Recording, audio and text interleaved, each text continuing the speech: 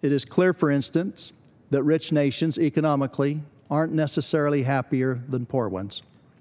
Also, people at all income levels say they would be happy if only they made more money.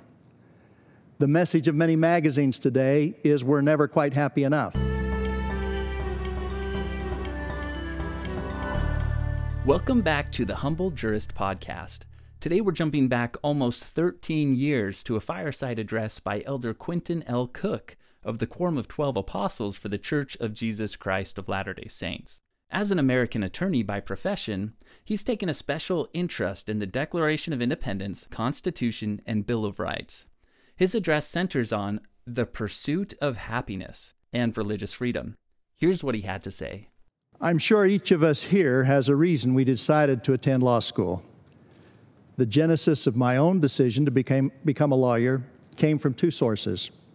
The first was my father. His uncle, David S. Cook, had been a successful attorney and had created a favorable disposition in my father toward the law. Incidentally, this uncle had roomed with Albert E. Bowen at the University of Chicago Law School. Elder Bowen, of course, was later an apostle. In addition to his uncle, my father had utilized lawyers in his various businesses, and as he used to say, in a tone that made it clear he wasn't serious, and with a big smile, lawyers have a license to steal. To be completely fair, he used the same language to describe doctors.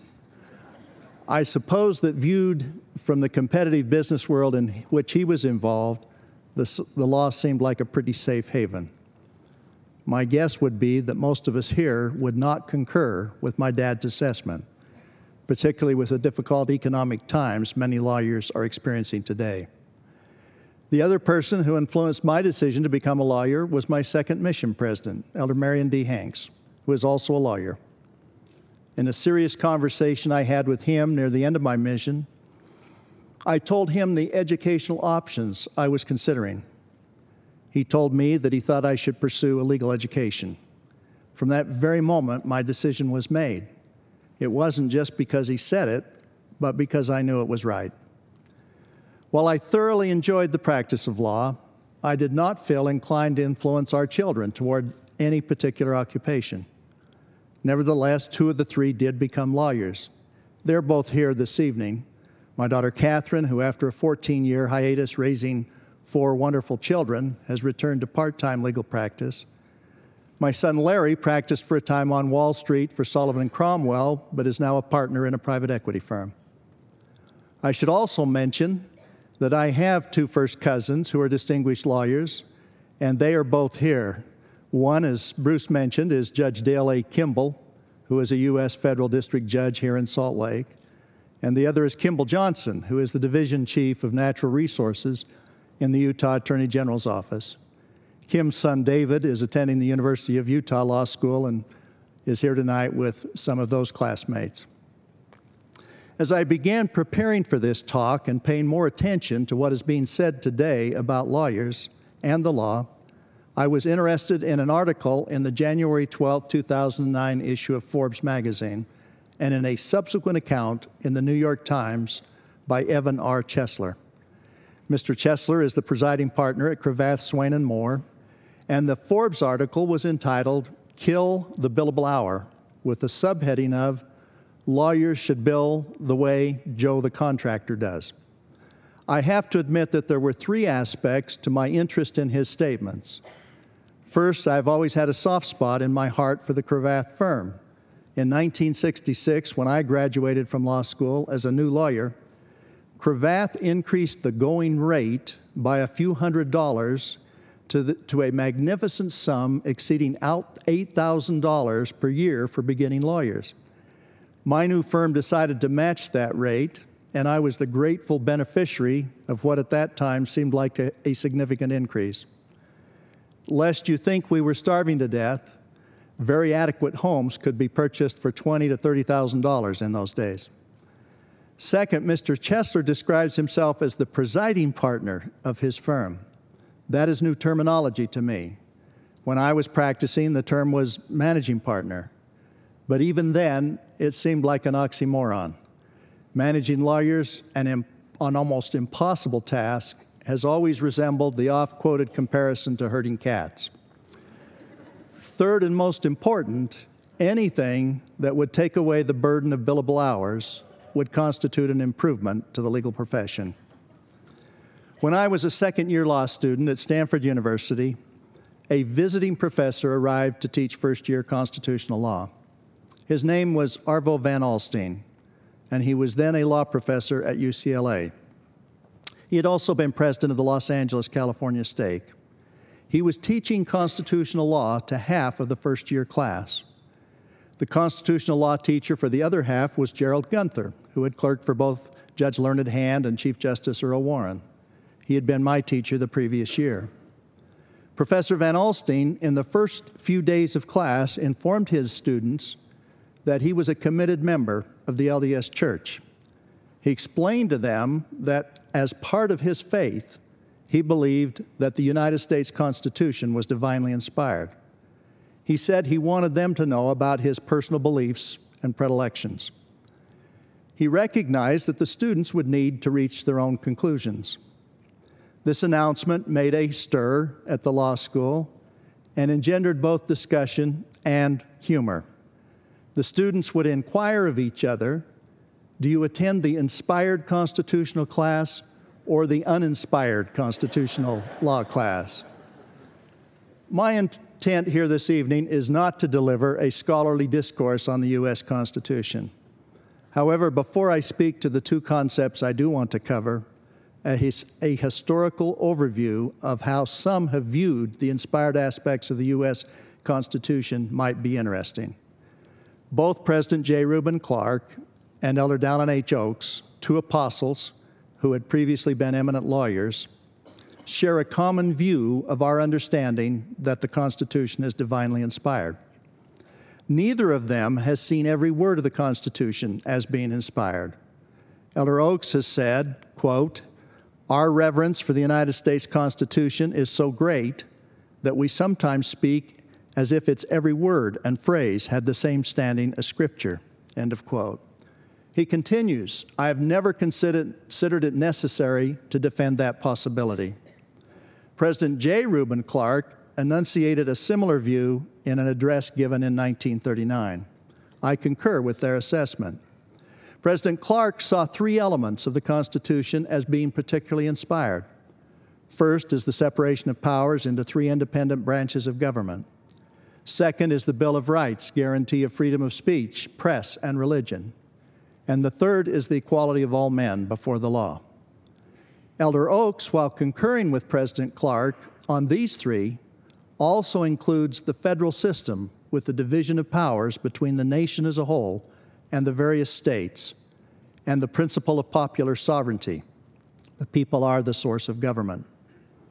I think most of us would agree with President Clark and Elder Oaks that these incredibly significant fundamental principles, elegantly combined in the constitutional documents, are indeed inspired and coincide with doctrinal principles in our scriptures.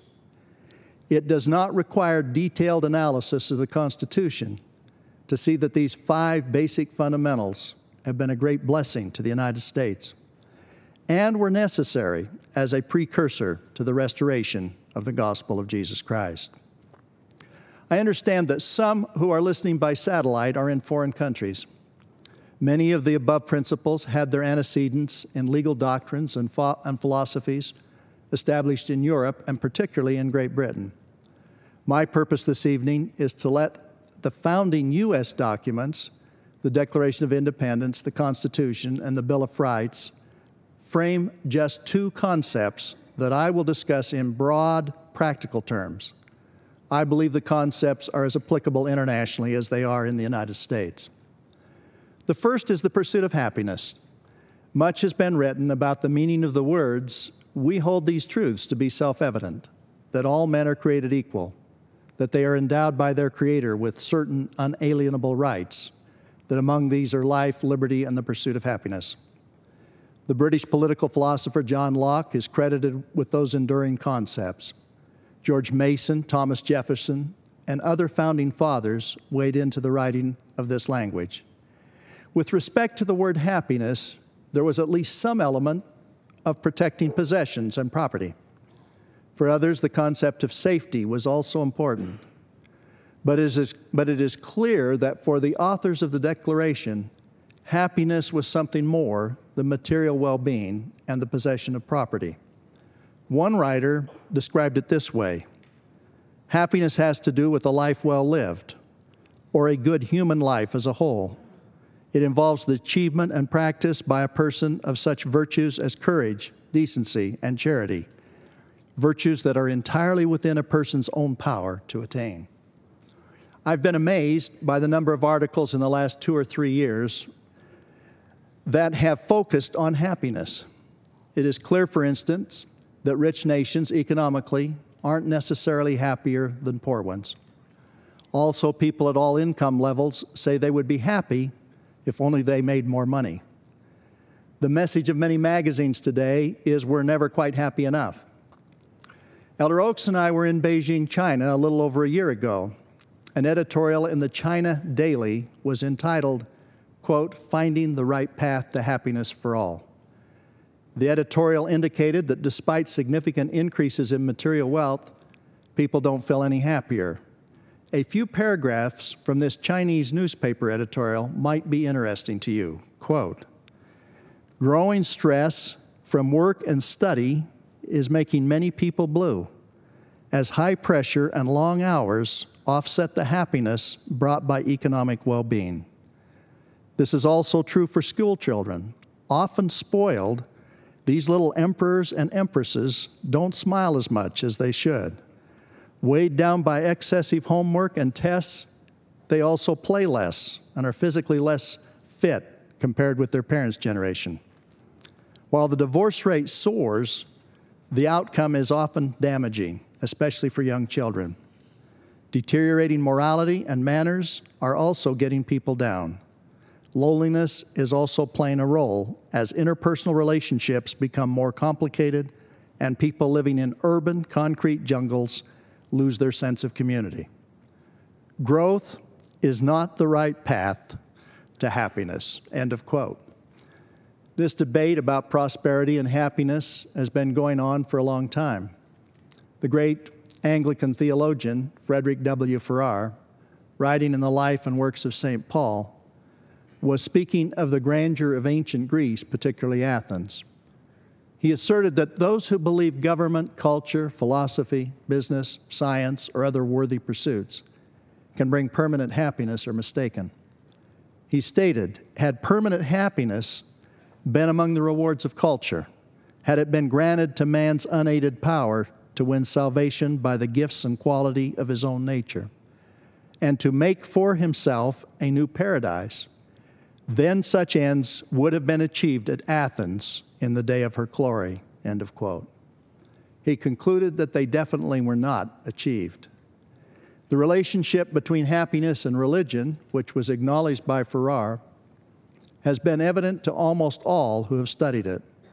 John Tierney, writing in the New York Times, December 30th, 2008, stated, "Researchers around the world have repeatedly found that devoutly religious people tend to do better in school, live longer, have more satisfying marriages, and be generally happier." The church's doctrine leads to true happiness, and I will discuss that later. But there are issues relating to happiness with which many people struggle. Almost all studies of happiness indicate that the relationship between how we think we are doing compared to others is more important than our actual circumstances. Many years ago, a very wise consultant helped me understand this in a way that was meaningful to me. I was running a healthcare system and had just been called as an area authority. I had just returned from a state conference in San Diego and was feeling that the talks I had given were less meaningful than I would have liked them to be. There were some merger issues in the business that the consultant was helping us resolve. He took me to a whiteboard and went through the following analysis. He asked, "What are some of the skills that are inherent in what you are trying to do?" We then listed those skills on the whiteboard.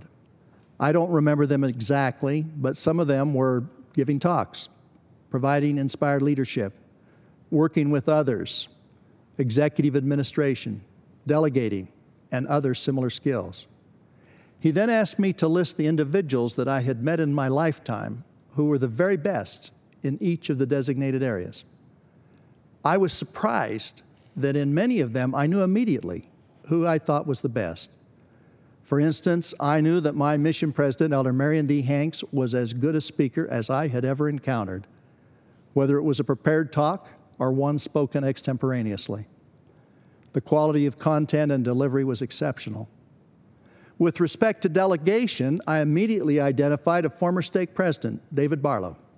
He was the president of the Ortho Division of Standard Oil, now Chevron, and he was absolutely spectacular with respect to delegation. I can still remember, as a new high councilman assigned to the youth, reporting to him on some challenges that I thought our young people were experiencing. He immediately concurred with my assessment and then asked, "What is the solution?" I had to admit I had thought deeply about the problem, but had no solution as yet to propose. He helped me define what I was looking for and then set a specific time for us to meet to discuss a proposed solution, which I was expected to bring to the next meeting. His success in both church and business was most remarkable, and a significant part of that was his unusual ability to delegate and hold people accountable. The consultant had me list additional people for each of the other skills or talents.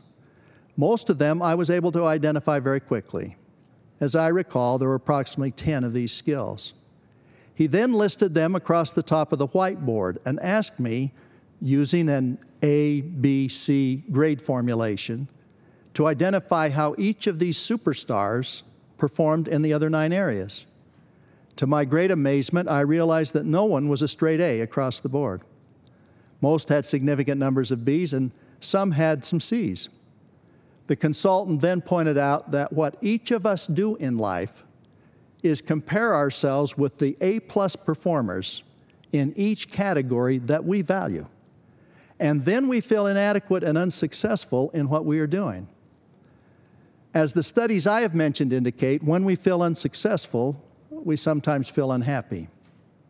You might ask, why am I sharing this with you? Law and the process of becoming a lawyer are very competitive.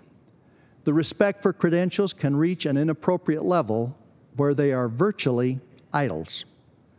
In addition, client expectations, regardless of the legal specialty, often exceed any realistic outcome. This can be exaggerated by the crushing impact of losing cases, sometimes in a public setting. In the hothouse environment of the law, there are many people who are very skilled, and there is always somebody who seems to be better in all the ingredients that make up the qualifications to be a lawyer. Notwithstanding these issues, I would ask, do we have to be an A in everything to be happy? Do we have to be so hard on ourselves? The Scriptures do, of course, address happiness, but not in terms of material or academic success, or skill or professional achievements. Our doctrine is set forth succinctly in Mosiah 2:41. King Benjamin taught, "I would desire that ye should consider on the blessed and happy state of those that keep the commandments of God. For behold, they are blessed in all things, both temporal and spiritual. And if they hold out faithful to the end, they are received into heaven, that thereby they may dwell with God in a state of never-ending happiness. Oh, remember, remember that these things are true, for the Lord God hath spoken it." I was impressed a while back by an editorial page article in the Wall Street Journal written by Mr. Steve Salerno. The title was "The Happiness Myth." He remembered asking his dad when he was 13, "Are you happy?" His father answered, "Son, a man doesn't have time to think about that. A man just does what a man needs doing." He then recited a second encounter with his father. He said his dad told him, "Life isn't built around fun, it's built around peace of mind." That resonated with me as I read it, because one of my favorite scriptures is Doctrine and Covenants, section 59, verse 23. "But learn that he that doeth the works of righteousness shall receive his reward, even peace in this world and eternal life in the world to come. I would suggest a better list to put on the whiteboard would have been the attributes and teachings of the Savior. That is the list that, without comparing ourselves to others, we should be striving to achieve and would allow us to have the peace I have just described.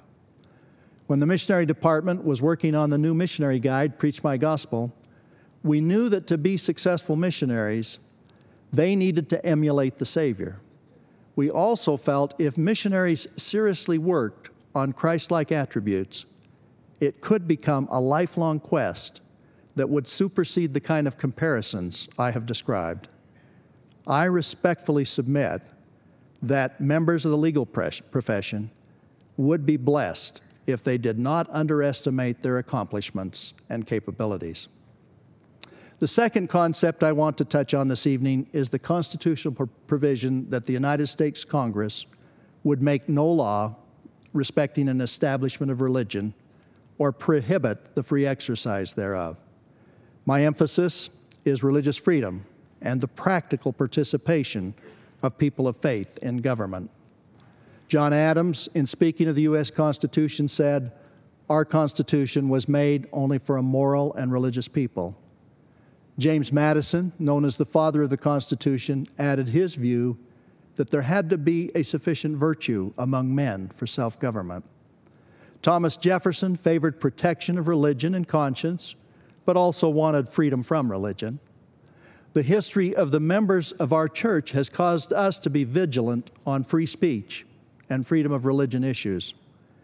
In our early church history, the vast majority of our members were anti-slavery. This was prior to the Civil War and was a major element, along with our religious beliefs, in the hostility, mob violence, and ultimately the extermination order issued by Governor Boggs of Missouri. During the past year and a half, the church has experienced many issues that have highlighted the significance of freedom of religion. At the direction of the First Presidency, Elder Ballard and I, Chairman and Vice Chairman, respectively, of the Church Public Affairs Committee, have visited with many members of the media as well as leaders of other faiths. Let me review some of these visits. In the latter part of 2007 and the early part of 2008, we visited with the editorial boards of 12 newspapers, magazines, and journals. These included several influential newspapers such as the Washington Post, USA Today, the Boston Globe, the Wall Street Journal, and the Chicago Tribune. In addition, we visited the editorial boards of diverse magazines, such as U.S. News and World Report, the National Review, and the New Republic. More recently, we have met with broadcast media. For instance, in January of this year, we escorted many of the media through the new Draper Temple Open House. We were interviewed by Dan Harris of ABC for his Nightline program. This gives you the flavor of the visits and the breadth of viewpoints that they have. Other equally significant media entities were visited. One purpose was to explain to them the neutrality that the church maintains in partisan politics. We do not support political parties or political candidates. We explained to them that we do not allow discussion of political parties or candidates to be made from our pulpits. We do not distribute cards indicating for whom members should vote. We pointed out to them that we have faithful members of the church in the various political parties and used as an example Senate Majority Leader Harry Reid and Senior Republican Senator Orrin Hatch. We told them that we always reserve the right as a church to take specific positions on moral issues. From time to time, the church has done this. When the church does take a position, it does so in a public and transparent manner. The church does not tell legislators how to vote. Legislators and members are always free to vote their conscience. We then opened the discussions to questions from them. There were two that were asked by almost every editorial board. The first was, "Why are you so secretive?" When we probed on this question, we were surprised to find that virtually in every case, these highly educated, well-informed people believed that you had to be invited by a member of the church to attend a Latter-day Saint meeting. Elder Ballard and I were astonished. Having both recently been in the missionary department, working with the 53,000 missionaries, trying to get every investigator to attend church, we could not believe what we were hearing. It soon became clear that they were all confusing our temples with our meeting houses. We were able to explain to them that we have approximately 18,000 chapels where meetings are held every Sunday, which anyone can attend without permission. We have 128 operating temples, which were open to the public before their dedication, and where tours were given to explain what occurs in the temple. Then they are dedicated to the Lord and are closed because they are sacred, not because they are secret. The vast majority of the media were surprised to learn that an unpaid lay leader presided over the ward and branch units. They were also surprised to find that women participate in giving talks and prayers at our most sacred meeting, the sacrament meeting. Turning to the second question, which was uniformly asked, and remember some of this was during the Romney for President campaign in the U.S., why do some people take the position that you are not Christians? They had in front of them our cards describing us as apostles of the Church of Jesus Christ of Latter-day Saints. We told them that we are neither Catholic nor Protestant. We are restored New Testament Christianity. We explained to them, if you want to know how Latter-day Saints live their lives, look at the Savior's teachings in the New Testament. We attempt to emulate Christ-like attributes. We were pleased to report to them our demonstrated efforts to help the poor, the sick, and the needy. Our commitment to fasting and giving offerings to assist those in need is a marvelous Christian effort. Faithful home and visiting teachers bless lives in a most remarkable Christ-like outreach. We pointed to the concluding chapters of Matthew, Mark, and Luke, and John, where the risen Lord asked his disciples to preach his gospel and feed his sheep. We noted that in this dispensation, over 1 million missionaries have served. We acknowledge that sometimes, to some people, it feels like the missionaries are invading their privacy, but that the Savior's commandment requires us to preach his gospel. In most of the meetings, there was a discussion of the Nicene Creed, to which we do not adhere because of the revelations received by the prophet Joseph Smith. I would have to say that they seem far more interested in the fact that we worship the Savior and emulate his teachings than in deep theological differences with other Christians. Again, I want to note that we were well received and treated with great respect. Of course, there were numerous other questions, which I do not have time to review tonight. In many of these meetings, and particularly in follow-up conversations, the issue was raised by some of the media, suggesting that the church and his members be more vigorous with respect to answering legitimate questions people have about our faith and also in dealing with some of the bigotry that occurs. My concluding purpose, and perhaps the most important, is to invite you highly educated and talented individuals to do what the media has suggested. Additionally, I would like to challenge you to contemplate how you can improve the society in which you live. Participating in government and asserting righteous principles in the public square would be a commendable and much-needed goal. Many times, your particular talents are needed to defend our faith. What exactly are we asking you to do? First, you'll not speak for the church itself. Only the First Presidency and those authorized from time to time by them will speak for the church. We are asking you as individuals to respond appropriately and in a Christ-like fashion whenever and wherever it is necessary. Elder Ballard, speaking at BYU Hawaii and BYU Idaho, asked our young students to become more involved, particularly with respect to the internet. The emergence of the internet has generated countless worldwide conversations on a huge range of subjects, including religion. As we all know, many internet conversations are about the church. We see them on blogs, in readers' letters to online publications, in YouTube videos, and a variety of other formats.